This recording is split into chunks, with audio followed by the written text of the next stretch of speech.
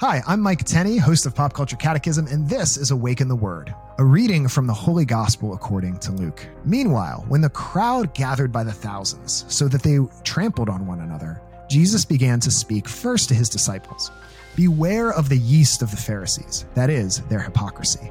Nothing is covered up that will not be uncovered, and nothing secret that will not become known.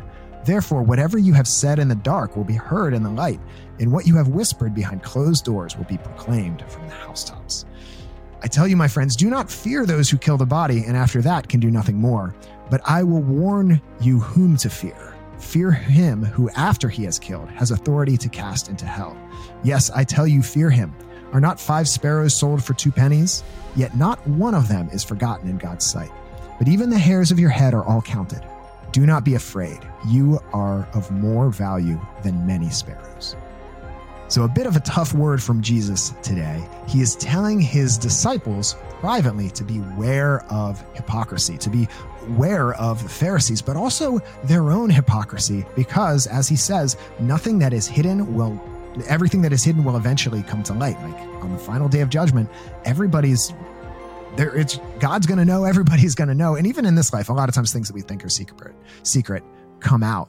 And so he's saying, be careful, like be a person of integrity, be the same person publicly that you are privately. Try in everything that you do to be a person of God and of love.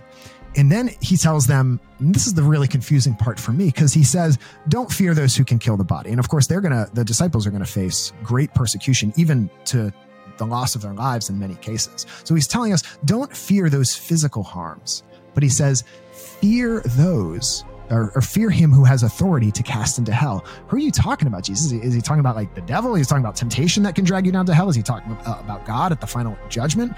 It's not exactly clear, but then he ends by saying, do not be afraid. You are of more value than many sparrows. So how do we make sense of this? Here's what I see, is that we don't need to be afraid of the physical suffering that we go through in this world.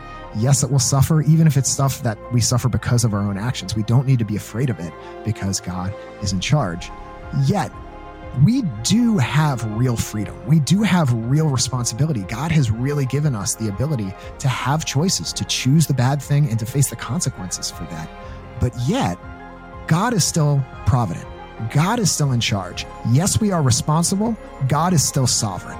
And so this kind of blows our little human minds, but it should be encouraging that if we try our best, if we're placing our faith in God, if we're going to him in prayer and in the sacraments, that even if we mess up from time to time, even if we do some bad things from time to time, if we place our hope in God, he will bring us home.